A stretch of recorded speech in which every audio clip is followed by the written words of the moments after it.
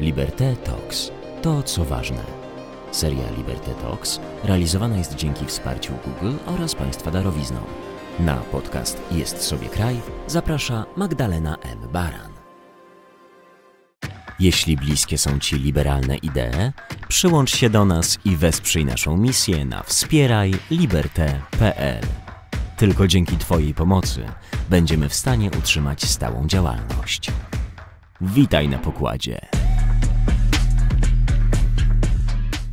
Dzień dobry, witam w kolejnym odcinku podcastu Jest, sobie, kraj. To podcast, w którym rozmawiamy o ideach. Ale rozmawiamy też o Polsce, rozmawiamy o naszym myśleniu, osadzając to w szerokim, właśnie bardzo myślowym kontekście. Dzisiaj moim gościem jest profesor Marek Migalski z Wydziału Nauk Społecznych Uniwersytetu Śląskiego, autor wspaniałych książek, o których za moment, powiedzmy książek zawodowo-naukowych, ale również autor powieści. Witam Cię, Marku, bardzo serdecznie. Witam Ciebie, witam naszych widzów. Ja się trochę uśmiecham do tego naszego podcastu, bo wczoraj właśnie wyszła Twoja nowa książka, którą napisałeś wspólnie z Maciejem Bożkiem. Książka zatytułowana 100 najsłynniejszych eksperymentów psychologicznych świata i ich znaczenie dla rozwoju polityki. Książka, do której ja trochę się uśmiecham, ponieważ dawno moje własne wydawnictwo nie sprezentowało mi czyjejś książki w moje urodziny. Tym bardziej się cieszę, że miałam okazję po nią sięgnąć jeszcze przed publikacją, bo opowiadacie o rzeczach niezwykle ważnych. O eksperymentach, o których część z nas gdzieś tam kiedyś słyszała, czytała, ale jak nie jesteśmy specjalistami, to tak naprawdę wszyscy chyba pamiętamy Zimbardo, ale to jest taka kropka. Marku, o co chodzi z tymi eksperymentami? Dziękuję przede wszystkim za zaproszenie. Rzeczywiście pomysł książki narodził mi się parę lat temu w głowie, ale w związku z tym, że ja nie jestem psychologiem, no to poszukałem kogoś młodego, ambitnego i mądrego, a kimś takim jest Maciek Bożek, mój kolega z Wydziału Nauk Społecznych. Zaproponowałem mu taki projekt, on się bardzo ucieszył i przystąpiliśmy do jego realizacji, bo rzeczywiście masz rację, że te eksperymenty gdzieś je słyszymy, Zimbardo, Milgram, prawda? Każdy mniej więcej coś tam usłyszał, wie, ale po pierwsze uznaliśmy, że tych słynnych, czy najsłynniejszych jest jednak kilkadziesiąt, więc warto byłoby je opisać, ale druga rzecz to jest to, żeby zaaplikować te eksperymenty psychologiczne do rozumienia polityki. Notabene jak czytałaś ten tytuł, to muszę się przyznać, że wydawnictwo, redaktorzy, Lękowski, Jażdżewski, Melnyk po prostu mnie namawiali do tego, żeby skrócić ten tekst i ja rozumiem, że on jest mało sexy, ale wydaje mi się, że on naprawdę oddaje ten sens, znaczy, że przedstawiamy te eksperymenty i taka jest właśnie struktura książki. Dosłownie na 4-5 stronach przedstawiamy najpierw eksperyment, opisujemy go, a później próbujemy zaproponować czytelnikom nasze rozumienie tego eksperymentu, tego jak eksperyment pomaga nam zrozumieć procesy społeczne, czy wężej już procesy polityczne, a w ogóle już najwężej, czyli procesy wyborcze, decyzyjne, te, którymi kierujemy się w lokalach wyborczych. Od początku mówicie, że ta setka to trochę manipulacja, prawda? Nie zdradzaj tego, bo to jest jedna z pułapek, którą zastawiliśmy na naszych szanownych czytelników. Tłumaczymy się z niej od razu na początku, ale jeśli tylko formuła naszego spotkania pozwala,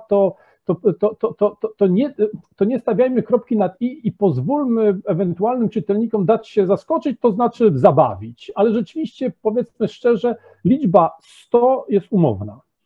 Liczba 100 jest umowna i na tym rzeczywiście poprzestaniemy, bo muszę powiedzieć, że ta książka jest pasjonującą przygodą, która prowadzi przez myślenie i bardzo dużo pomaga zrozumieć.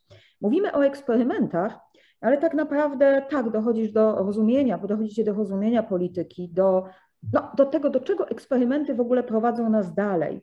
Do takiego chyba miejsca, w którym w jakimś sensie zmienia się optyka. No bo kiedy popatrzymy, i oczywiście ze swojego podwórka też gdzieś, po części naszego wspólnego, kiedy powiemy, że no dobra, myśliciele zawsze rozważali taką dychotomię pomiędzy rozumem a emocjami, prawda? Gdzie idzie o podejście, o rozumienie życia wspólnotowego, życia politycznego. No, Platon na przykład za te emocje to nawet poetów chciał z państwa wyrzucać i nie był rzecznikiem emocji w życiu politycznym. Z drugiej strony, kiedy przeskoczymy kilkanaście wieków do przodu, mamy Alexisa de Tocqueville'a, który powiada, że on jest w zasadzie przekonany, że emocje służą demokracji.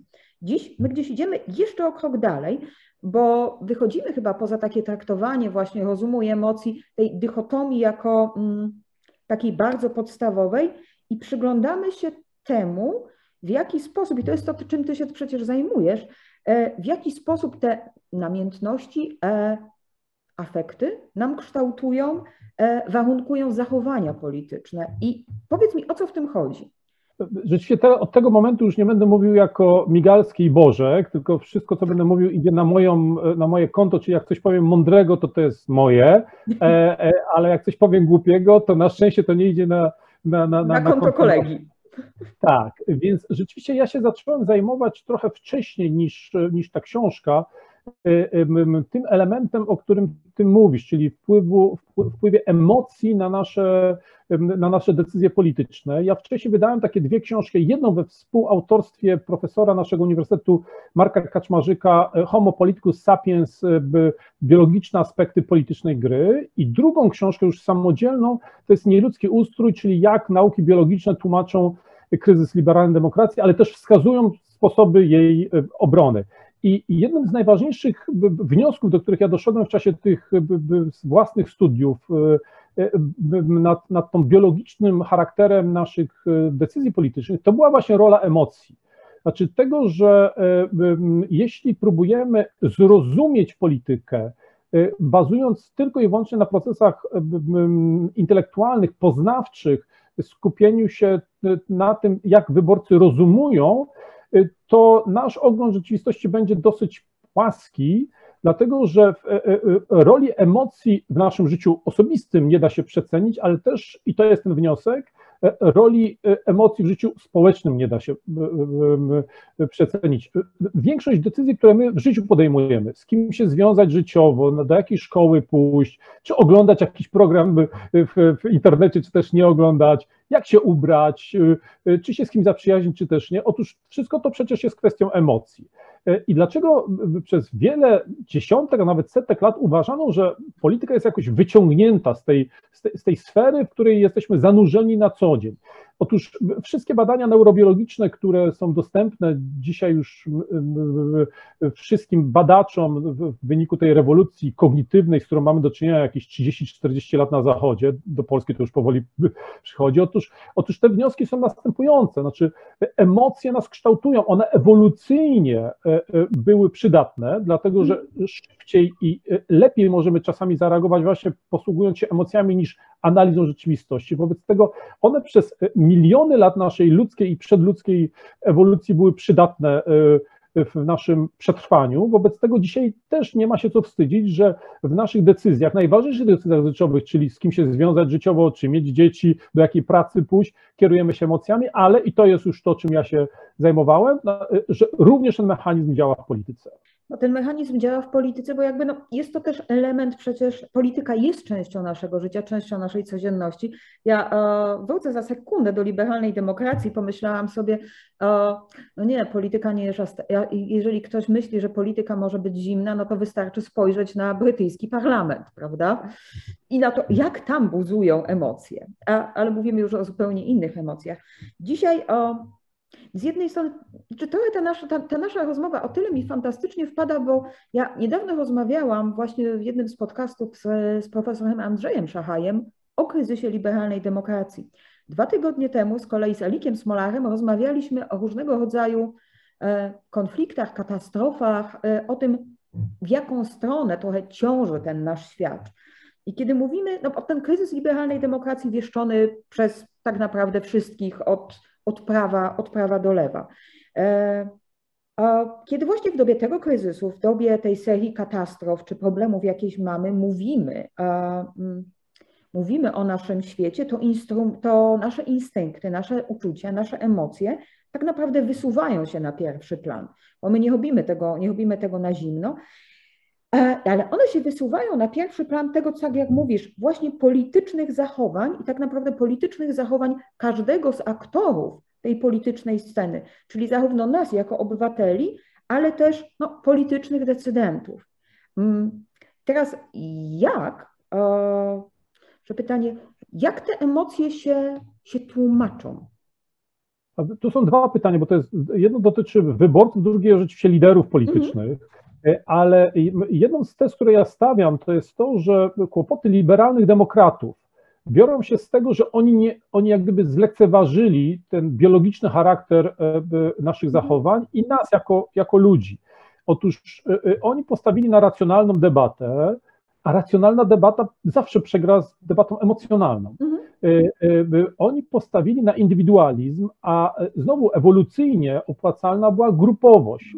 Jonathan Haidt, jeden z najsłynniejszych politologów, bazujący bardzo mocno na dorobku neuronauk, wymyślił taki termin grupolubności, tego, że po prostu my się lubimy odnajdywać w grupie. To może być grupa koleżeńska, partyjna, narodowa, kibicowska, rodzinna.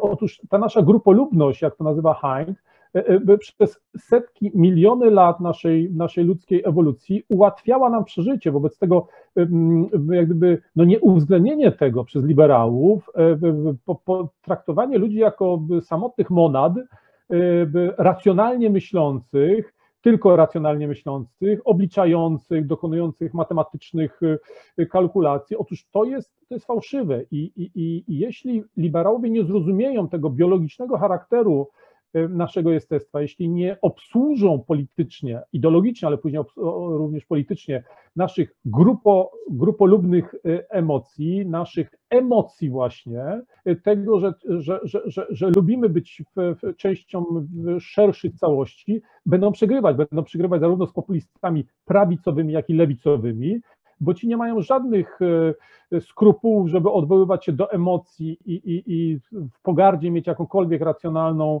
debatę, ale też rozumieją, że ludzie, i to rozumieją chyba lepiej właśnie niż dotychczas liberałowie, że ludzie chcą być częściami większych grup, większych albo mniejszych, ale chcą się tam odnajdywać. Więc rzeczywiście te emocje, w dodatku emocje grupowe, są jednymi z najważniejszych, które tłumaczą sukcesy populistów z prawa i z lewa i tłumaczą jednocześnie kryzys liberalnej demokracji.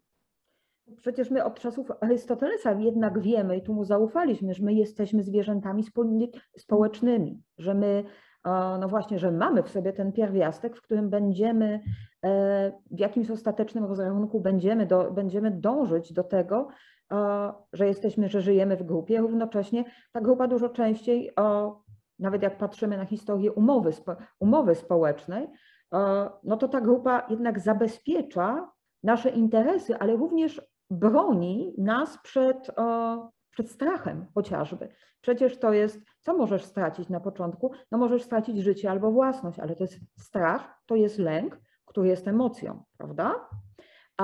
I myślę, że bardzo, tu masz rację, liberałowie zapomnieli. Ja zresztą mam, kiedy ty mówisz o swoich pomysłach, ja mam taki pomysł popracowania z liberalizmem dialogicznym. Czyli z tym liberalizmem, który musi zacząć właśnie dostrzegać emocje, wspólnotę i takie wychodzenie w tych wolnościach najpierw do pierwszego kręgu, poza moje ja, czyli do najbliższych mi ludzi, ale potem wychodzenie dalej. I to, że tak naprawdę to wcale nie musi być przeciw liberalizmowi, ale myślę, że to nam bardzo uwypukla te kwestie, jak rola emocji dobrych i złych.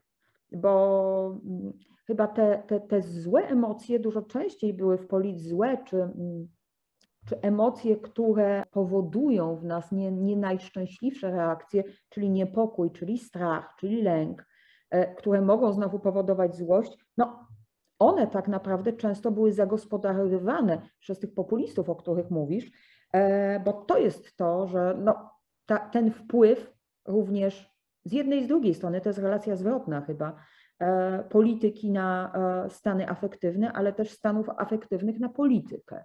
Oczywiście populiści prawicowi i lewicowi są mistrzami nie tylko w obsługiwaniu tych lęków, ale również w ich tworzeniu. To już jest w ogóle perpetuum mobile. Znaczy oni najpierw wytwarzają problemy, czyli na przykład, nie wiem, gender, nie wiem, niszczenie polskiego kościoła, tradycyjnej rodziny, wykradanie majątku narodowego, czyli wymyślają to, a później znajdują na to recepty. Więc rzeczywiście tutaj liberałowie nie potrafili na to odpowiedzieć. Uznawali, że każdy racjonalny człowiek przecież widzi i rozumie. No, okazuje się, że nie każdy jest racjonalny, nie każdy widzi i nie każdy rozumie. A druga rzecz, którą powiedziałaś, która też wydaje mi się tutaj dosyć istotna, to znaczy ten prymat emocji negatywnych nad pozytywnymi, to też jest ewolucyjnie uzasadnione. Znaczy my wszyscy jesteśmy potomkami tych naszych antenatów, którzy byli raczej przewrażliwieni, raczej lękliwi, raczej częściej odskakujący od jakiejś trawy, która się poruszała, niż lekceważący tego typu sygnał, dlatego że bardziej opłacalne było stukrotne odskoczenie od trawy, która się poruszała tylko dlatego, że po prostu powiał wiatr, niż jednokrotne zlekceważenie takiego poruszenia, które jednak było wynikiem tego, że tam siedział lew albo przedstawiciel innego stada. Więc dlatego na przykład nasz umysł jest o wiele bardziej wyczulony na kwestie, które mogą mu przynieść zagrożenia, albo które on rozpoznaje jako zagrożenie. Dlatego chętniej czytamy teksty, czy poświęcamy uwagę informacjom, które mówią o katastrofie, o zagrożeniu, o czymś, co może nam przynieść krzywdę, śmierć, zranienie, dlatego że znowu nasz umysł jest do tego, jak gdyby jest zaprogramowany do tego, żeby wychwytywać te elementy szybciej. Nasz mózg, to czasami szokuje moich studentów, ale ja to podkreślam, że mózg nie służy do myślenia. Mózg służy do przetrwania. Tak jak każdy inny organ naszego ciała, wątroba, płuca czy trzustka, służą do przetrwania, do takiego prawidłowego działania, żeby przedłużyć nasze życie po to, żebyśmy się mogli najpierw przetrwać, a później przekazać swój genotyp. Wobec tego on dlatego też wpada w te wszystkie pułapki, które stwarza dla niego współczesność i dzisiejszość, dlatego że on przez miliony lat był kształtowany na afrykańskich sawannach, a nie w sferze digitalnej, w rzeczywistości wirtualnej i milionów bodźców, które nas atakują. Dlatego z tego zalewu informacji wychwytuje przede wszystkim te, które uznaje za niebezpieczne dla organizmu, który chroni. I dlatego właśnie ten prymat informacji negatywnych jest tak istotny i dlatego, to już jest ostatnie zdanie, czy puentujące ten wątek, dlatego populiści to rozumieją, dlatego obsługują te emocje, nie dość jak powiedziałem na początku, wytwarzają te negatywne emocje, to jeszcze potrafią je obsłużyć, ukoić, a liberałowie wydawali się przez wiele lat mówić, słuchajcie, odkryliśmy, każdy niech sobie radzi sam, rzeczywistość jest raczej przyjazna, nie ma się czego bać, wobec tego no radźcie sobie sami, bo przecież no chyba rozumiecie, jaka jest rzeczywistość. No nie wszyscy rozumieli. No nie wszyscy zobaczyli, prawda, tą górę lodową, a jeszcze mniej zobaczyło, że no, na górze udało nam się ją wprawdzie minąć, ale pod spodem to naszemu Titanicowi właśnie rozpruło poszycie, woda się wlewa i nie do końca wiemy, co zrobić z tą katastrofą i nadal się z tym borykamy. Kiedy mówisz o tym programowaniu, ja myślę, do czego jesteśmy, jak mówisz, zaprogramowani wręcz, to przecież te badania w tym momencie, o czym też tak naprawdę nie ma powszechnej wiedzy, to jest gigantyczna interdyscyplinarność. Bo to nie jest, my chyba też przyzwyczailiśmy się w takim codziennym dyskursie, no dobra, że mówimy polityka i pod hasłem polityka, no gdzieś tam jesteśmy w stanie zgodzić się, co też się tam znajduje. Łączymy z tym media, łączymy z tym trochę psychologii, trochę socjotechniki, ale przecież tu jest zdecydowanie więcej. Bo w tym, czym ty się w tym momencie zajmujesz, to mamy nie tylko politykę, nie tylko psychologię, ale mamy również chociażby neuronaukę, mamy kognitywistykę, mamy sztuczną inteligencję, mamy również, o czym będę chciała trochę później, historię i zupełnie inne jej rozumienie. Jak w tym wszystkim nam się, czy te elementy są w tej nauce w tej chwili równoważne, czy jednak coś się wysuwa, jaki taki element najistotniejszy? Na tak postawione pytanie nie jestem w stanie odpowiedzieć, dlatego że oczywiście z wykształcenia jestem politologiem, ale po pierwsze ta interdyscyplinarność uważam, że jest jak gdyby konieczna. Ja zresztą świadomie i niepewnie wkraczam na inne tereny badawcze, rozumiejąc swoje ograniczenia intelektualne. No, przecież ja się tymi kwestiami, o których mówisz, czyli neurobiologia, kognitywistyka, etologia, memetyka, ja się tym zacząłem zajmować 5-6 lat temu, przecież nie dawniej, dlatego w moich książkach staram się tam, gdzie to jest możliwe, wspomagać tymi, którzy są w tych materiach o wiele mądrzejsi niż ja, czyli w ostatnim przypadku książki, od której zaczęliśmy, to jest Maciek Bożek, a w poprzedniej to jest profesor Kaczmarzyk, bo ja rozumiem, że tutaj jakby tematyka jest tak szeroka, że łatwo popełnić błąd, ale z drugiej strony uważam, że niemożliwe dzisiaj jest mówienie o polityce tylko z punktu widzenia pewnego metodologii, czy w ogóle takiej jakby zakresu wiedzy, który przyniosła politologia. To jest po prostu już za mało, zwłaszcza, że te dziedziny, o których powiedziałem, odkrywają nam ogromne prawdy o ludziach, o nas. I posługiwanie się zakresem wiedzy sprzed 30 lat, no po prostu będzie nas wpychać do nisz, które są już znane i które są już opisane. Uważam, że przyszłość nauki o człowieku, bo tak trzeba by to było zacząć nazywać, jest w interdyscyplinarności, w tym, żebyśmy wzajemnie z dobrą, znaczy z życzliwością, bo ja rozumiem ograniczenia każdej z dziedzin nauki, ale z życzliwością dla siebie, ze zdolnością do przekazywania w sposób prosty skomplikowanych rzeczy, wymieniali się tymi informacjami, dlatego że celem badaczy wszystkich powinna być szukanie prawdy. W naszym przypadku to jest szukanie prawdy o człowieku, o zachowaniach społecznych czy politycznych, trochę wężej mówiąc. I po prostu nie da się tego w moim przekonaniu dzisiaj robić tak, jak robiło się 50 czy 100 lat temu. Trzeba w to zaangażować właśnie nauki biologiczne, dlatego że one po prostu pewne rzeczy zdekodowały, pewne rzeczy nam podpowiedziały i my musimy korzystać z tych nauk i co ja na swój skromny sposób robię. Tutaj nawet przecież chodzi o to, żebyśmy zrozumieli pewne procesy fizjologiczne, które się wydarzają, które też warunkują takie, a nie inne zachowania, prawda? Tak, no jednym z eksperymentów, nie wiem, czy akurat w tej książce opisywanych, ale chyba tak, jest eksperyment takich izraelskich naukowców, którzy zbadali decyzje o warunkowym zwolnieniu podejmowane przez komisję tam więzienną. No i się okazało, że najwięcej tego typu pozytywnych decyzji dla więźniów było wydawanych zaraz na początku, czyli jak przychodziła komisja i była najedzona, natomiast gwałtownie to się załamywało przed przerwą obiadową, gdzie liczba tych pozytywnych dla więźniów decyzji zbliżała się do zera. I jak się możesz domyślić, zaraz po przerwie obiadowej znowu zdecydowana większość więźniów miała szansę na pozytywny dla siebie wyrok, co pokazuje, że nie tylko Polak jest zły, jak jest głodny, ale to po prostu nasze decyzje, które, zwróć uwagę, rozstrzygają kwestię tego, czy wypuścić przestępcę, czy też nie, są uwarunkowane tym po prostu, czy nam burczy w brzuszku. Tego typu badań się nie da pominąć. To na przykład, że jeśli w naszym otoczeniu coś śmierdzi, to ludzie mają tendencję do przyznawania się do bardziej konserwatywnych, mówiąc w amerykańskim, czyli prawicowych po europejsku, identyfikacji politycznych. Z jakiegoś powodu smród wydaje mi się jak gdyby pobudzać ich do postaw konserwatywnych w sensie ideologicznym, bo tam oni wtedy deklarują taką większą swoją niechęć wobec małżeństw homoseksualnych, aborcji i chyba jeszcze jakichś dwóch innych takich klasycznych podziałów na prawicę i na lewicę, więc oczywiście, że te fizjologiczne sprawy, o których ty mówisz, mają wpływ na nasze codzienne decyzje, ale również decyzje polityczne. Żeby pozostać mimo wszystko przy emocjach, jak przygotowywałam się do tej naszej rozmowy, to sięgnęłam po książkę History of Feelings Roba Bodisa i on tam pisze niesamowitą rzecz. Pisze o tym, co w zasadzie wydaje się absolutnie logiczne, a sądzę, że w polskim kontekście może być bardzo ciekawe. On mówi, że emocje nie tylko mają historię, ale też tworzą historię.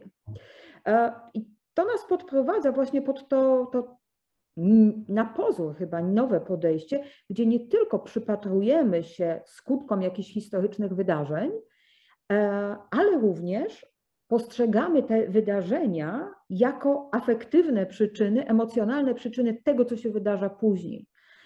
I nie chodzi mi tylko o ten moment, kiedy myślimy, że dobra, że emocje są tak naprawdę w centrum naszej kultury, w centrum naszej moralności, ale w tym sensie, że one są w centrum tych naszych decyzji i również tego, co nas, no właśnie, pcha chociażby do przebudowywania przyszłości, również tej politycznej.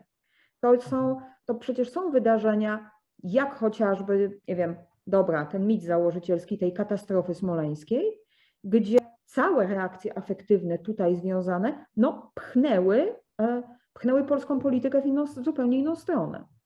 Ty mówisz tutaj przede wszystkim o jak gdyby reakcjach wyborców, ale to jest trochę trudniejsze do zbadania, natomiast to jest dla mnie oczywiste, że ta prawda odnosi się do przywódców. W związku z tym, prawda, w związku z tym, że ja nie uznaję jak gdyby ontologicznego statusu jakiegoś Zeitgeista, jakiegoś ducha dziejów, konieczności dziejowej i tak dalej, przywiązuję bardzo dużą rolę w dzianiu się, w historii, roli jednostek. Mówiąc krótko, no nie byłoby Churchill Holokaustu. przelatuje przez głowę od razu, wiesz?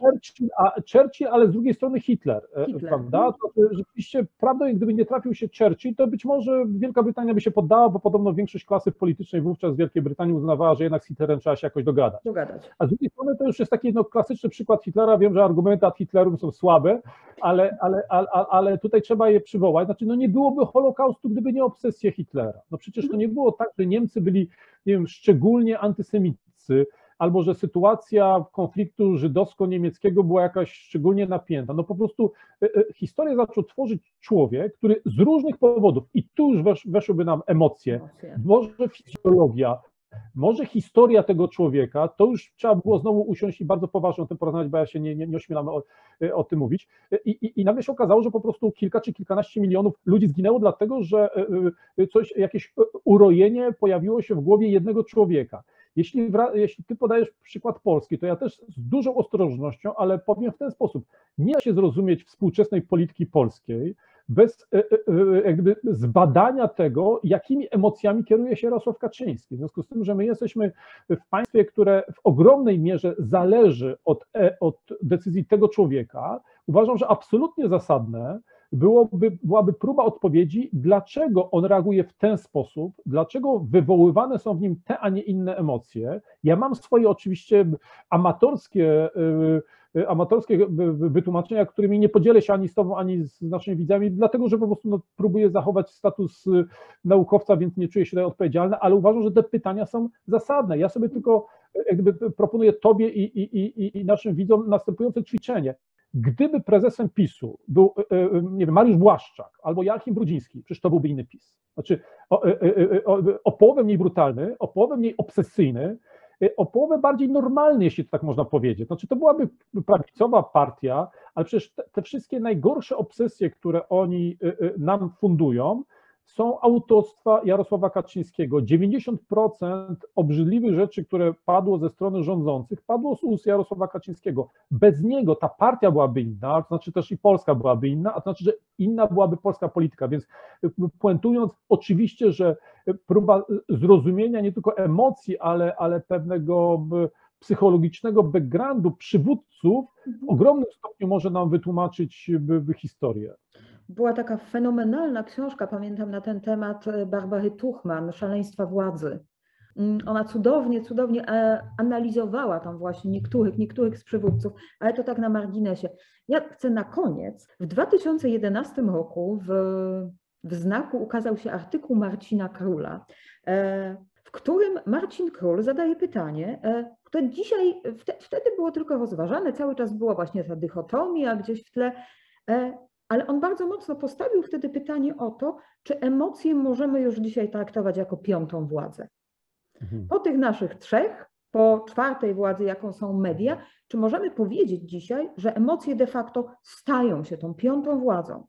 No oczywiście, jeśli by kontynuować to myślenie w kategoriach władzy, no to będzie może i ciężkie do obronienia, natomiast rozumiem, o co chodziło profesorowi Królowi, znaczy o podkreślenie roli emocji. Ja tutaj absolutnie stoję na tym stanowisku, to znaczy, że nie da się prowadzić polityki, jeśli nie odwołujemy się do emocji, do pozytywnych bądź negatywnych, i nie da się zrozumieć polityki, nie analizując emocji.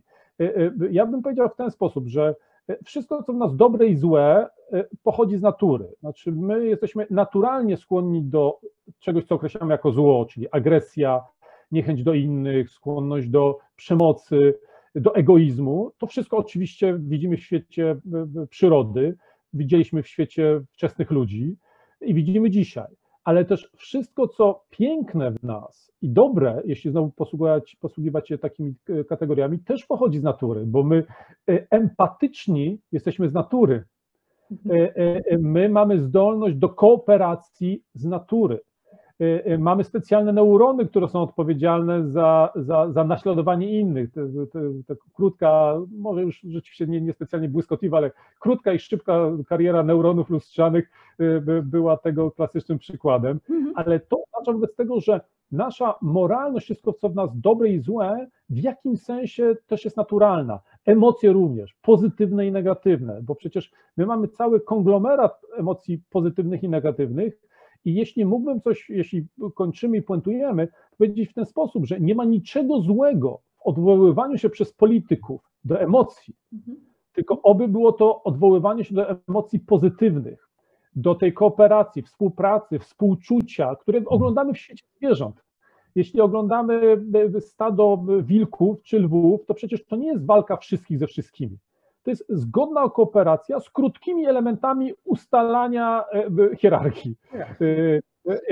Więc to nie jest świat zwierząt nie jest światem okrutnym, on jest bardzo zrozumiały i tam jest mnóstwo właśnie współpracy, również na przykład solidarności czy międzygatunkowej pomocy, co już jest w ogóle obłędne, że zwierzęta potrafią sobie pomagać nie tylko swojej rodzinie, nie tylko swojemu gatunkowi, ale również innym gatunkom. Notabene przecież kooperacja pies i człowiek jest przekroczeniem międzygatunkowej rywalizacji. Przecież pies potrafi oddać życie za człowieka, walcząc z innymi psami, i człowiek jest w stanie oddać życie za psa, walcząc z innymi ludźmi. Klasyczny przykład to jest oczywiście Jan Lityński, który potrafił... Tak o tym pomyślałam. Prawda? To jest wyraz człowieczeństwa, ale też jestem przekonany, że ten pies zaryzykowałby swoje życie, żeby ratować Jana Lityńskiego. Więc puentując, to jest to, że nie uciekniemy od emocji, ale ważne, żeby politycy odwoływali się do tej naszej dobrej natury, do tej lepszej naszej części, do tych lepszych emocji i żeby ludzie pognali jak najszybciej ze wszystkich miejsc, gdzie sprawują taką władzę, ludzie, którzy odwołują się z kolei do negatywnych emocji, do tej naszej brzydkiej strony naszej natury. Ja też myślę, że my powinniśmy, tu puentując puentę, że powinniśmy się też tych pozytywnych emocji uczyć między sobą i odkrywać je między sobą, a nie skupiać się tylko na tym, że no właśnie kto mi coś zrobił, kto mi coś zabrał, bo chyba jest to oddziaływanie tej polityki w drugą stronę na nas, takiego myślenia właśnie o stanie zagrożenia, zamiast myślenia o tym, że ten drugi może być szansą, może być przyszłością tak naprawdę i dlatego tych pozytywnych emocji bardzo, bardzo trzeba w nim szukać. Marku, ja Ci serdecznie dziękuję za dzisiejszą rozmowę. Mam nadzieję, że ona nie jest ostatnia, bo wyskoczyło mi parę wątków, o których będę chciała jeszcze z Tobą pogadać. Serdecznie Ci dziękuję. Bardzo, bardzo reklamuję książkę, ponieważ jest fenomenalna. Świetnie się ją czyta i myślę, że nas może bardzo dużo nauczyć. Dziękuję Ci za rozmowę, a Państwa zapraszam za 2 tygodnie. Jeśli bliskie są Ci liberalne idee, przyłącz się do nas i wesprzyj naszą misję na wspierajliberte.pl. Tylko dzięki Twojej pomocy będziemy w stanie utrzymać stałą działalność. Witaj na pokładzie.